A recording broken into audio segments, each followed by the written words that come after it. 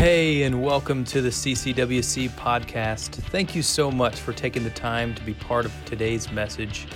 We hope it inspires you, encourages you, and deepens your faith in Jesus. Enjoy the message.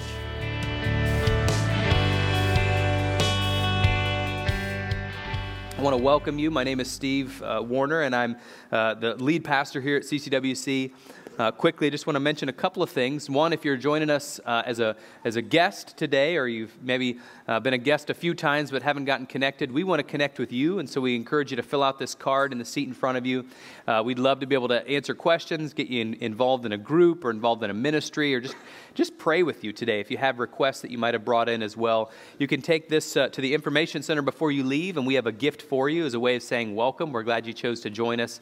And then also, at the same time, we're going to make a $10 donation in your name to our community partner for the month, which this month is our very own First Friends Preschool Daycare that meets here in this building. And so one of the things I'll say about that is each month we have an organization or a project that we partner with. This month is First Friends, and typically there are specific asks for partnership.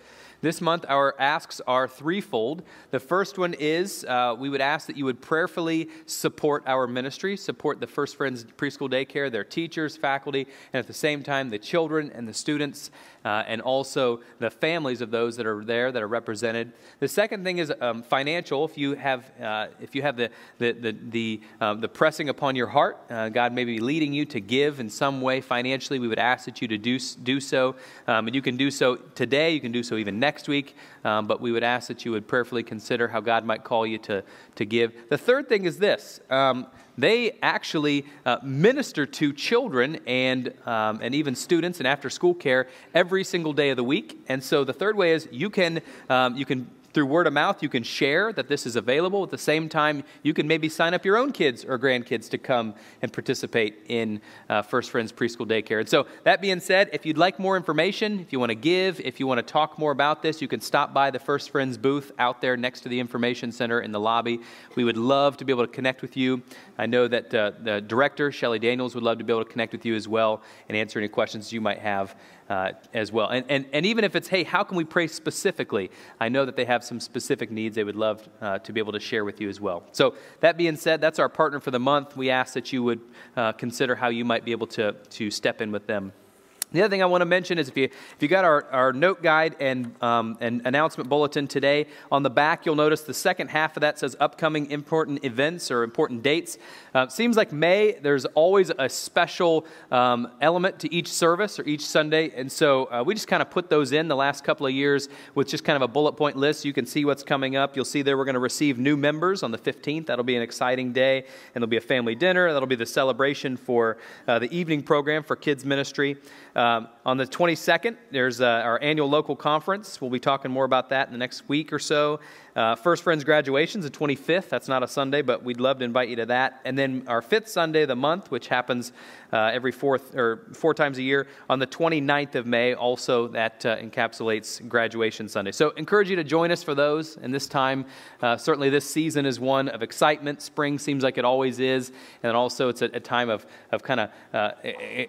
celebrating what God's done over the course of the academic year and celebrating those who have engaged as well. So that being said, if you ever have other thoughts, questions about ministries, different things going on, you can always contact our church office, or you can check out our website as well for more details on some of those events. Well, last week we concluded our series culminating with a celebration on Resurrection Sunday. And when we culminated this series of looking at the gifts that Jesus gives, certainly we walk through, here are the things through his teaching that Jesus has granted, that he has given, some things that we can experience on a daily basis. Maybe for some you've never experienced, and that was your first time even hearing about them, or for others it might be a reflection or a reminder of those things.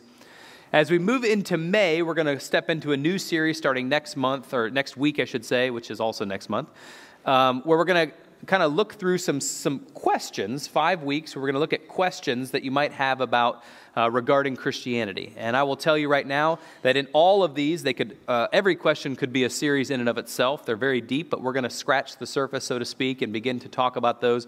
We will walk into a little bit of apologetics as we walk into those as well. But one thing I love about the fact that there's a series that concluded last week and a new one starting this week is we have these standalone moments, right? A standalone service that's not part of a series where the Holy Spirit leads and directs and guides and gives a specific week set apart from the others for His purposes. Today we're going to do a little bit of an understanding or a word study or an exploration of two specific words. You've probably heard them before: calling and will.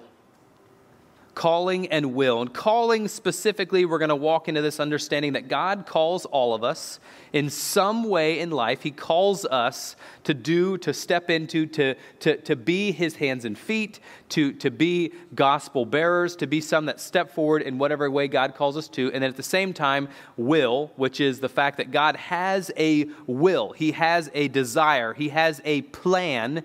And the calling that He places upon our lives, your life and my life, is intended to bring forth His will.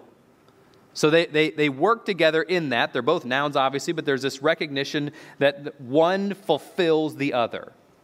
Now, let me just say, when referring to God's will, it can be difficult to understand this entity to some extent. Sometimes you know, well, what is God's will for my life? What does God's will mean? What if I make this decision? What if I do that? What if somebody else does something or decides to do this and it's contrary? Let me say there are these two terms you may have heard before: God's perfect will and God's permissive will.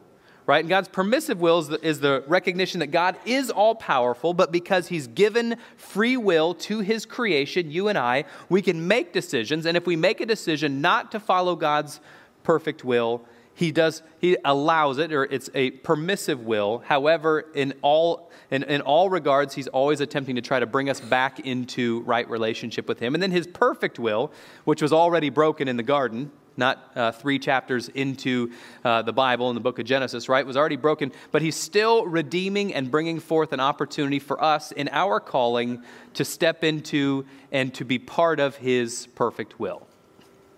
God calls us to fulfill His will through that specific calling. And so today we're going to explore specifically an example in Scripture. You may have heard of this individual before: God's call on King David's life. And I'll tell you right now, I'm just going to say this up front, there are a lot of words to say in Scripture about King David. We're going to explore some of those, probably more than we typically would in a Sunday morning service, but I think it's important to note that God's will for David, God's call for David, I should say, is intended to bring forth His will for all people. God's ultimate will for His people, in this case, when God was calling David, was that He would cleanse His people, that He would bring them back into a right relationship with Him. And so He chose David as one that would be one of the leaders in bringing forth this new day or this reconciliation of the people who have stepped away from Him. The call and the will of God, and we're going to look primarily in 1 and 2 Samuel, the call and the will of God are very interesting, especially as it pertains to David's life. And following God's call is not always an easy thing, and we see that in David's life. Sometimes it's not easy to follow God's call because we don't know why He's calling. You know, God might call us and we pick up the phone and we think, maybe this is a wrong number. Maybe you called me and you intended to call someone else that might be more prepared, might have a better understanding. We don't always know why He calls. We might not even know what He wants, right? God calls, and maybe He's direct, but we aren't really speaking the same language. We don't know exactly what He's meaning, what He's saying. We don't know exactly where He's going with things. Maybe we don't understand God's call because He doesn't. We don't always know Him, right? We don't always know His nature or His character. God's asking us to do something, and it's kind of like, well, God, I don't know if I fully get this. I don't know if I fully understand where you're going with things. Maybe we don't always know all the facts, Right? God says, I want you to do this, or I want you to go there, I want you to use this talent in this specific way. But because we don't know all the facts, all the things that are necessary. Anybody in here like to know the facts before you step forward in a plan? God doesn't always work that way. Sometimes he calls us into something, and after we take that first step of obedience, then more facts become enlightened. We can see a little bit more as we step forward. Perhaps we don't always understand God's call because it's scary. It can be scary to say, yeah, God, I'll follow you wherever you call me to go, even if we don't know what that is or where that leads. Maybe because it's unclear, going back to kind of that fact side of it, it's unclear to know where God's going. Or maybe it seems like he's got the wrong person at the wrong time, right? Well, I've got these things going on. If I could just get past this project at work, or if I could just finish my degree, or if I could just get things right in this relationship, or if I could just get enough money, yeah, God, I'll follow you then. But right now, not really a good time. Let me just say, all of the above would apply specifically in King David's life.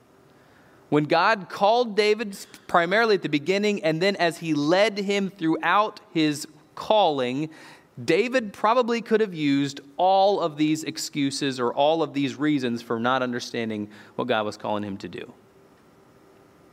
So let's drop in on the story. We're going to start specifically in 1 Samuel chapter 16. And the context of this passage is that there is a king in the king. There's already a king on the throne in the kingdom, and this specific king has been one that has pretty much done his own thing at this point. And so God is saying, okay, now it is time, working through the prophet Samuel, now it is time to anoint a new king. And so Samuel is given this responsibility to go and to anoint a new king, even though he knows that the other king on the throne is not going to really like this. It's going to be kind of unpopular for him to say, okay, yeah, let me follow you in this. But he does. He steps forward. And as he does, picking up in verse 4, here's what the passage reads. Samuel did what the Lord said, which is a good place to be.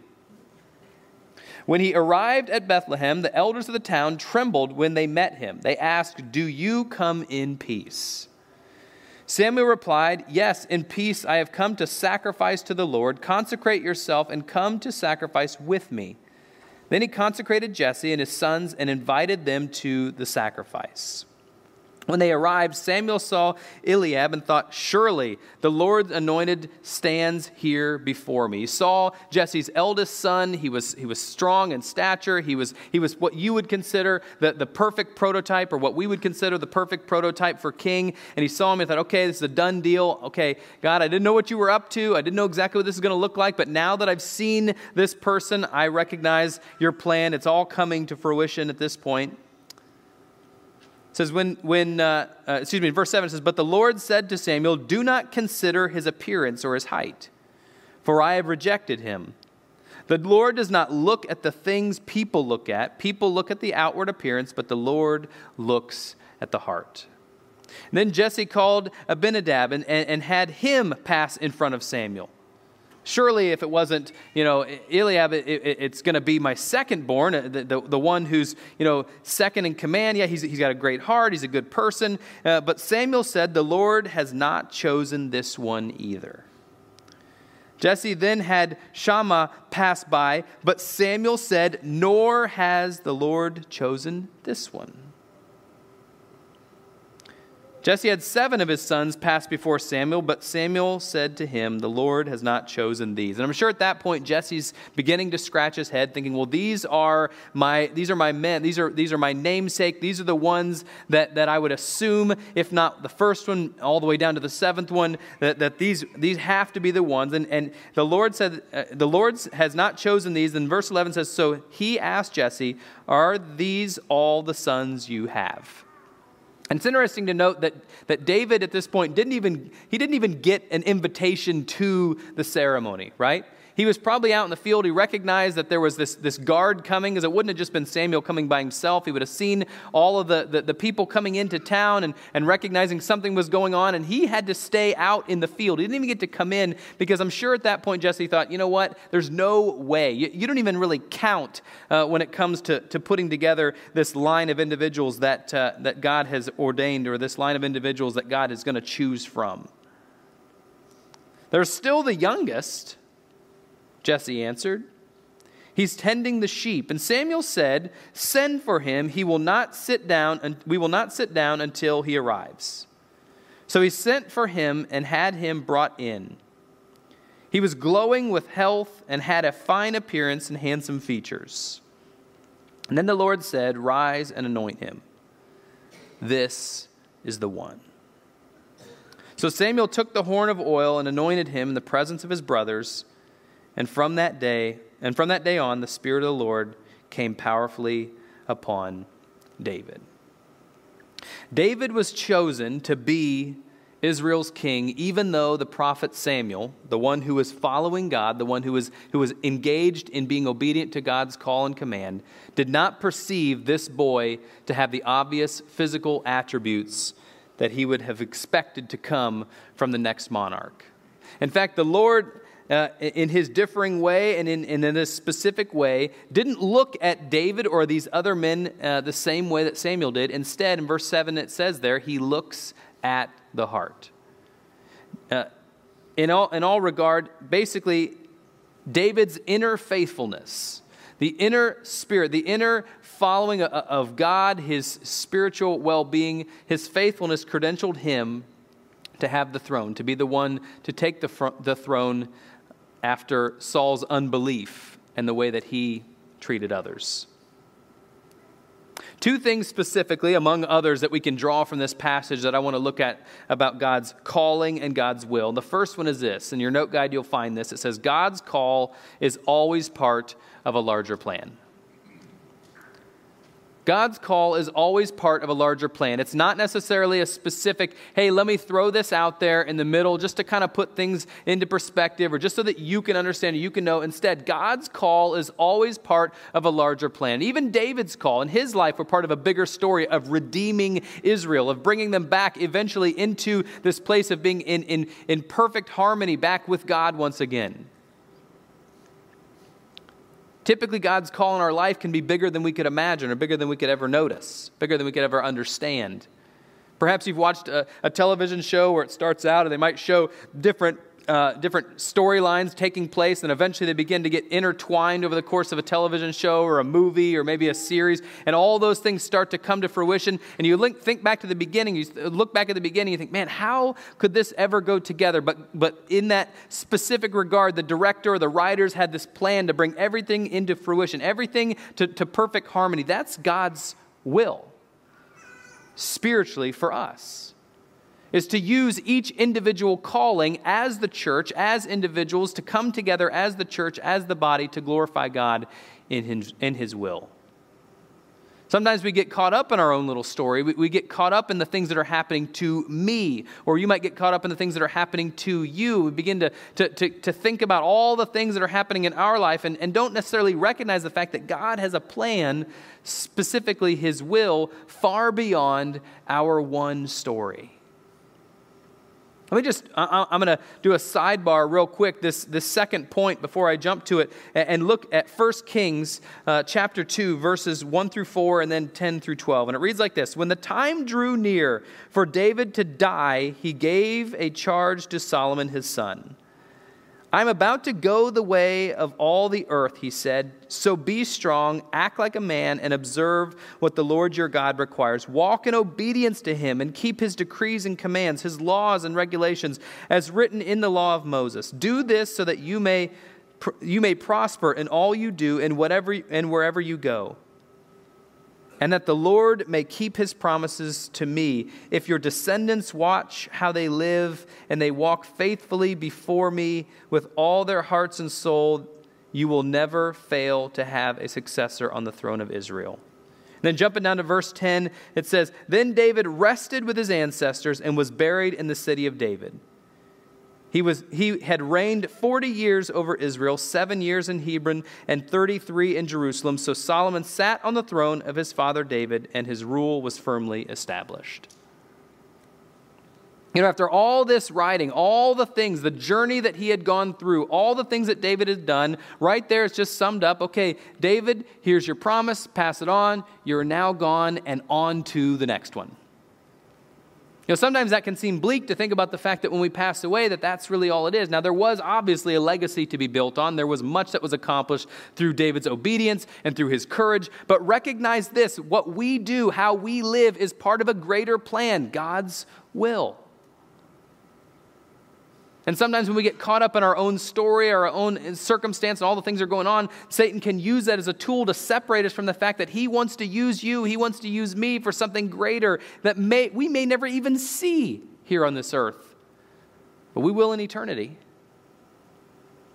God has a plan for you, he has a plan for me, he has a call for you, and he has a call for me. And the second point there is often we cannot see the big picture when we first hear his call. I'm sure in that room, when all the brothers were standing there watching their little shepherd boy brother get anointed, they probably thought to themselves, are you serious? Nothing good is going to come from this. Right? Nothing good is going to come from this. David he's young and he doesn't understand. He doesn't get it. And in fact, he smells like sheep. There's no way that he's going to fulfill the throne as well as Eliab would have been able to. Think about this for a moment. When the disciples were called, when Jesus came and called the disciples, when he stepped into their boats, when he came and talked to them, when he engaged with them in that initial call for each one, there was no way that they would recognize the fact that one day Jesus was going to literally die and then raise from the dead. But when he called, they followed. When he called, they stepped forward in obedience. When he called, they said yes. Jumping back to David, we'll move on. The very next thing, as we recognize what happened with David, is he didn't take the throne. Instead, he continued in his life, waiting for God's call for such a time as this. And so in that moment, he continued for what God had for him. And in chapter 17, verse 20, it begins like this. Early in the morning, and you've probably heard some variation of this story before, if you grew up in church or maybe even not. But early in the morning, David left the flock in the care of a shepherd, loaded up and set out as Jesse had directed. So he was on his way to the battle. That's what took place previous to this. He reached the camp as the army was going out to its battle position, shouting the war cry. Israel and the Philistines were drawing up their lines facing each other. David left his things with a keeper of supplies, ran to the battle lines, and asked his brothers how they were. So they're all getting ready, getting things together, had all their stuff together, and David runs up and says, "Hey guys, how you doing? What's going on?"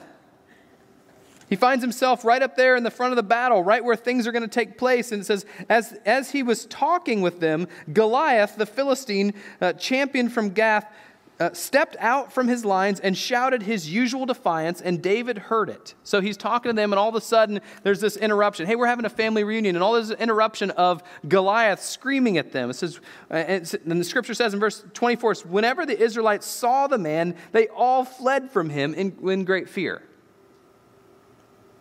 Now the Israelites had been saying, "Do you see how this man keeps coming out? He comes out to defy Israel. The king will give great wealth to the man who kills him. He will also give him his daughter in marriage and will exempt his family from taxes in Israel." A lot of people are probably saying, "Sign me up," right there, right? David asked the men standing near him, what will be done for the man who kills the Philistine and removes his disgrace from Israel? Who is this uncircumcised Philistine that he would defy the armies of the living God? I think it's amazing to note David is offended by this, not because of what he's saying about him or about his army, but what he's saying about God and who God has ordained and orchestrated for this moment. They repeated to him what they had been saying and told him, "This is what will be done for the man who kills him." When Eliab, remember David's oldest brother, heard him speaking with the men, he burned with anger at him and asked, "Why have you come down here?" As if to say, look, you've already taken my birthright almost of being able to, so to speak, of being able to be the next king. You've marched in here now thinking you have all the answers. It says, "And with whom did you leave those few sheep in the wilderness?" As if to say, look, your job was to watch the sheep and you can't even do that right. I know how convinced you are and how conceited you are and how wicked your heart is. You came down only to watch the battle. "Now what have I done?" said David. "Can't I even speak?"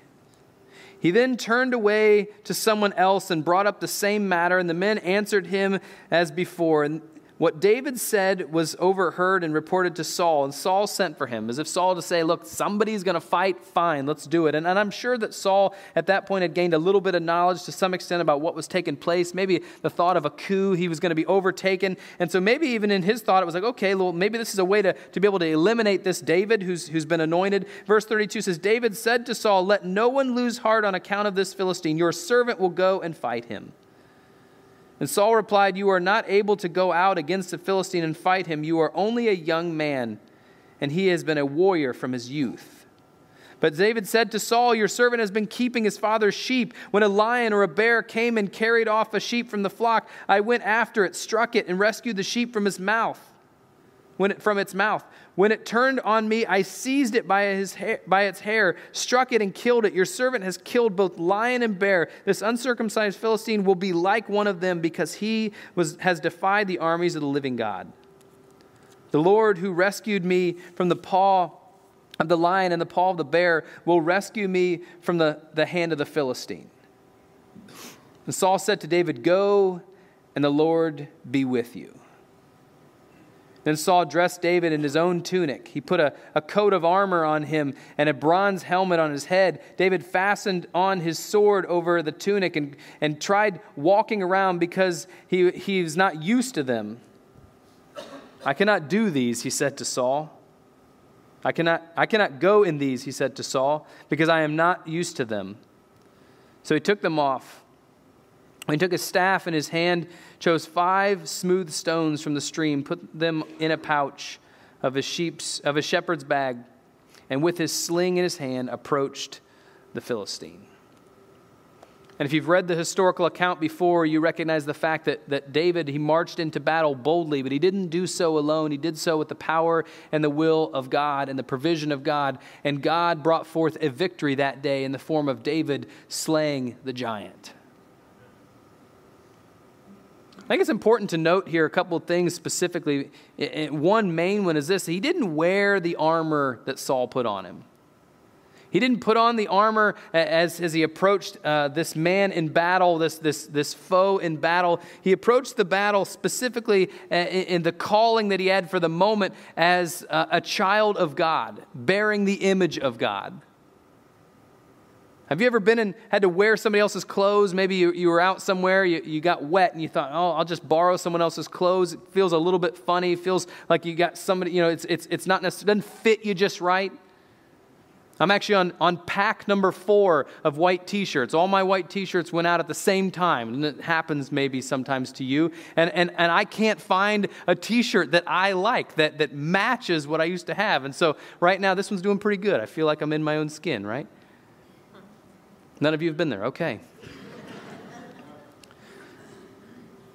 David found himself in someone else's armor and recognized the fact that this isn't me. This isn't how I operate. This isn't what I do. This isn't my call, so to speak. And he recognized the fact that God had called him in a different way. And the point is this: God's call on our life springs from our unique status of being an image bearer of God. You and I are an image bearer of God, and the direct call, the specific individualized call that he gives you, that he gives me, is specific for us. It's not for somebody else to do. It's not for somebody else to have. Instead, God has called you for such a time as this and whatever he's calling you to engage in. Your call to contribute to the grand picture, the will of God, is special. It's important. It's profound. It's because it's because of the image that you carry, and that is God's. You are the only you that God created. Have you ever heard that or thought that before? You are the only you that God created. What does that mean? That means that you are the only you that can carry out the calling that God has placed on your life. And so when Satan creeps in and begins to attack you or to get you to maybe put off the calling that God's placed on your life or to diminish the calling that God has for you, when Satan comes in and tries to get you to forget about that or in any way maybe say, that's not your call or that's for somebody else, let me just say, no. God has created you and you're the only you, and the calling you have is for you and you alone. Furthermore, he wants to have a relationship with you, a deep, longing relationship with you, and that loving relationship that you have is part of your call. He has a perfect calling for you to fulfill his will. Don't run away from it. Don't diminish it. On the practical end of David's call, we recognize this. Often God's call is the starting line for development of character and gifts. And that right there should be, just for all of us, and to some extent, kind of a moment. Because oftentimes when God does call us to something, we don't feel equipped. We don't feel ready. We don't feel like we have the time or the energy, but it's the call alone and the obedience to step into that call that gives us the moment of being able to start in development of what God has for us. David was not ready to be king when he was anointed that day as a shepherd boy. But his obedience in stepping forward in the way that God said, here's what I have for you, through the anointing that he had placed upon Samuel, was an opportunity for him to begin to step forward in faith. And when the opportunity presented itself, whether it be to watch the sheep and to rescue them from danger, or to step in and fight the mighty giant, he stepped forward and he said yes. No one could miss the development of David throughout Scripture. In fact, here's just a few things specifically as the passages go on about David's life. Years passed between David's calling and his ascent to the throne. And this created the opportunity for David to be prepared for the calling that God had put on his life. As a shepherd boy, a young David, he learned skills that he needed to lead his flock. And it's interesting to note a lot of times that the shepherd is a common analogy for kingship in the Old Testament. He also learned to trust God and be faithful in his promises to him.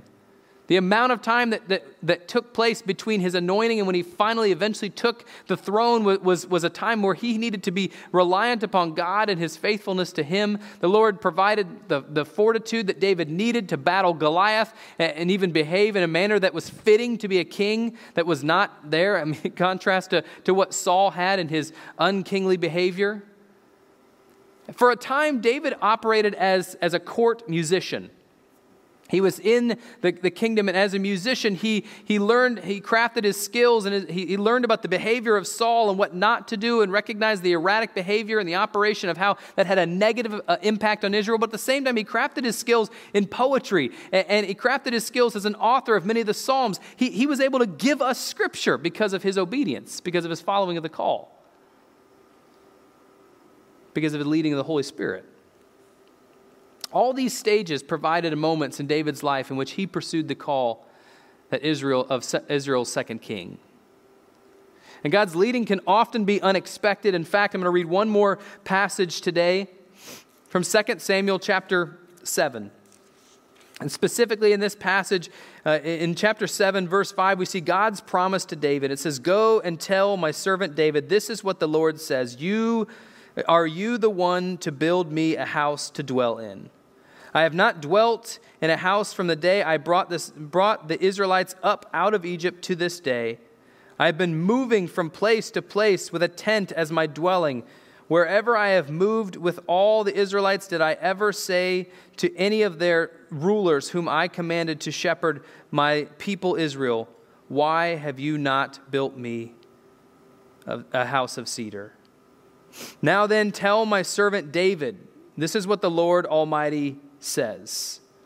I took you from the pasture, from tending the flocks, and anointed you ruler over the people of Israel. I have been with you wherever you have gone, and I have cut off all your enemies from before you. Now I will make you a name great, like the names of the greatest men on earth. And I will provide a place for my people Israel, and will plant them so that they can have a home of their own and no longer be disturbed. Wicked people will not oppress them anymore as they did at the beginning, and have done ever since the time I appointed leaders over my people Israel. I will also give you rest from all your enemies. The Lord declares to you that the Lord himself will establish a house for you. When your days are over and you rest with your ancestors, I will raise up your offspring to succeed you, your own flesh and blood, and I will establish his kingdom. He is the one who will build a house for my name, and I will establish the throne of his kingdom forever. I will be his father, and he will be my son. When he does wrong, I will punish him with a rod wielded by men, with flogging inflictions inflicted by human hands. But my love will never be taken away from him, as I took it away from Samuel, whom I removed from before you. Your house and your kingdom will endure forever before me. Your throne will be established forever. We should be careful not to make stark distinctions between his job, what David was called to do, and the time he was called, and his character. God was developing within him, bringing forth this calling. And probably for you and I, sometimes when we think about calling, we equate that to a job or a vocation. Well, my calling is to be a carpenter. My calling is to be a professor. My calling is to be any number of things. Let me just say, sometimes those coincide. Often that is the platform from which God allows us to share his calling, to impress his calling, to share his gospel with others. But your job isn't necessarily always your calling. For David, his calling was organically worked out over the course of his life. And he had a lot of different jobs, a lot of different tasks, a lot of different things that God called him to do or led him to do. So we can say with some confidence that young David among the shepherds was faithfully pursuing the call of God that he had placed on his life even from the beginning. How do we discover God's call or realize the will of God? I'm going to walk through these fairly quickly. God's call on your life will usually include, and this is borrowed from Keith Jury's book. He's a Christian author and professor, Call of a Lifetime. And in Call of a Lifetime, he expresses and impresses upon the readers this understanding and recognition that God will have real implications, real ways of helping us to see the confirmation of God's call in our life. If you're following along in your note guide, the first one is this. To discern God's call, the first thing is this, a mystical confirmation. A mystical confirmation is basically similar to salvation. We recognize within the context of the Spirit's leading, how can we be for sure can be answered through God's Spirit bearing witness with ours. God's Spirit bearing witness that this is what I have for you. This is what I want you to do. This is the place I want you to go. This is maybe confirmed through a passage that jumps out time and time again, or maybe even a repetitive message from God. Here's what I have for your life. Here's what I want you to do. And it's not necessarily a job or a specific thing, but it is a way, a form in which we glorify God and bring more to the foot of the cross. The second thing is this, church confirmation. And that doesn't mean that you come and you get confirmed before a church. That means that the body of Christ will confirm your call. The people that are in tune with God, that are in tune with God's wisdom, and that know him, and at the same time that know you, will help in that confirmation. Christ affirms your thoughts and your feelings through the people that know you best, that are walking through life with you, that are helping to affirm you to understand God's call. The third one is confirmation by desire. I'm sure that if I were to ask you to raise hands, some of you in here would say, I don't want to listen to a missionary because I might get called to some far off land, right? I don't want to be called to Timbuktu, right? And I think sometimes that's interesting because sometimes that's the Spirit starting to speak to us, like, no, I do have something for you, and I want to start to bring that to fruition. But sometimes the recognition is God calls us to things that we desire. The confirmation by desire is a real thing. He has created you. He has gifted you with passions and gifts and different things where he intends for you to use those. No, never does God say, you know what, I'm going to put you in a place where you will absolutely hate to serve, hate to engage, hate to use the skills that I've given you. I don't know about David. It seemed like he had a good time doing it, but he was a shepherd.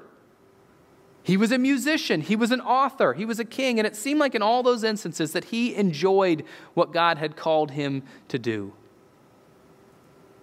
Ask yourself, do I like to read? Do I like to share stories? Do I like to care for others, to cook a meal, to engage in intercessory prayer? Those are the types of questions that help you to understand the confirmation of desire. Number 4, first fruits as confirmation. First fruits. Now, we don't always get to see God's work, his handiwork. We don't always get to see the way that he has blessed through our obedience or through our action, but sometimes we do. And oftentimes, he will give us first fruits, which means we get to see the way that God is moving through our obedience. When you've engaged in a specific area of ministry, maybe a vocation or beyond, you can see the influence that God is having on others because of your action of stepping forward. And then finally, confirmation by testing. And this is the one that I would say probably is hardest to understand and maybe is difficult to fit into the rest of these. But sometimes what happens when we engage in what God has for us is we get this backlash. Or we get this opposition to what God's calling us to do. And we think to ourselves, maybe I made the wrong decision. Maybe I made the wrong decision to step forward in this way or to have this conversation or to use this gift or to step forward in the way God's calling me. And we have this moment of, okay, I don't know what's happening here. But that is a moment of clarity to recognize that Satan is attacking you because you are doing something right. You should expect your call to be tested. In other words, somewhere along the lines, something is going to happen that's going to make you question your call to what God has for you, maybe even in doubt completely what God has for you. A time of testing can be a cause for you to give up or a time to make a powerful confirmation in what God wants to do in your life and through you.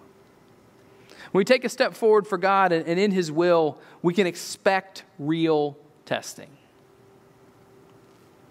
Remember our calling, this whole idea of looking at calling and will. Our calling is what God uses in and through us to contribute to the building of his kingdom.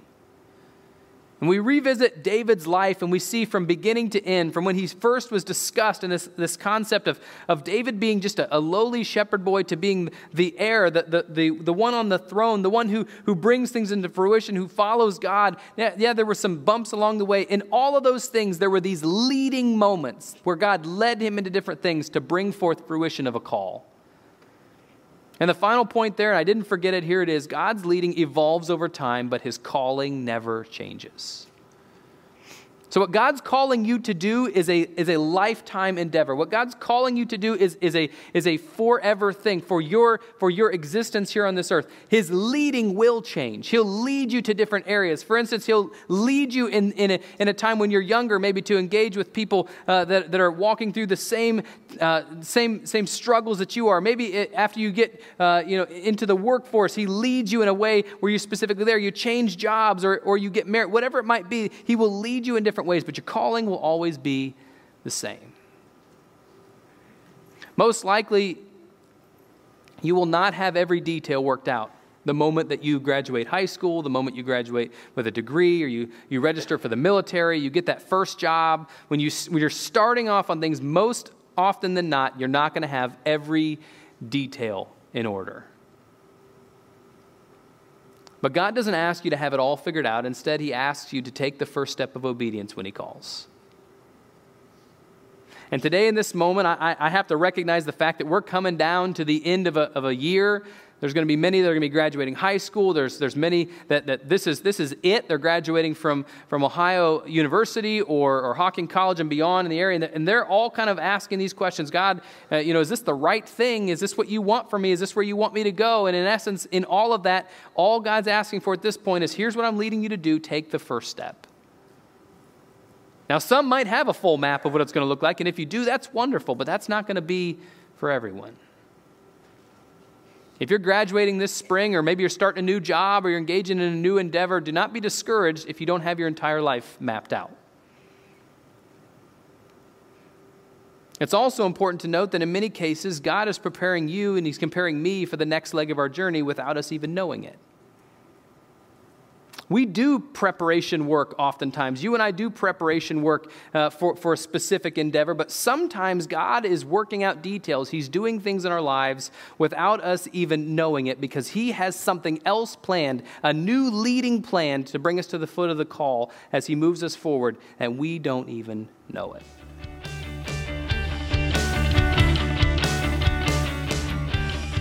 Thank you again for spending time with us today. Thank you especially to those of you who give to CCWC. It is through your faithfulness that makes this ministry possible. Also, if you have any questions about today's teaching or if you want to learn more about CCWC, feel free to contact our office, check the web, or follow us on our social media platforms. If you enjoyed today's podcast, we do encourage you to take a moment to subscribe and share it with friends. Let this be a blessing to someone else that you love in your life. You're always welcome to join us on Sunday morning for worship, or until then, we'll catch you on the next one. God bless.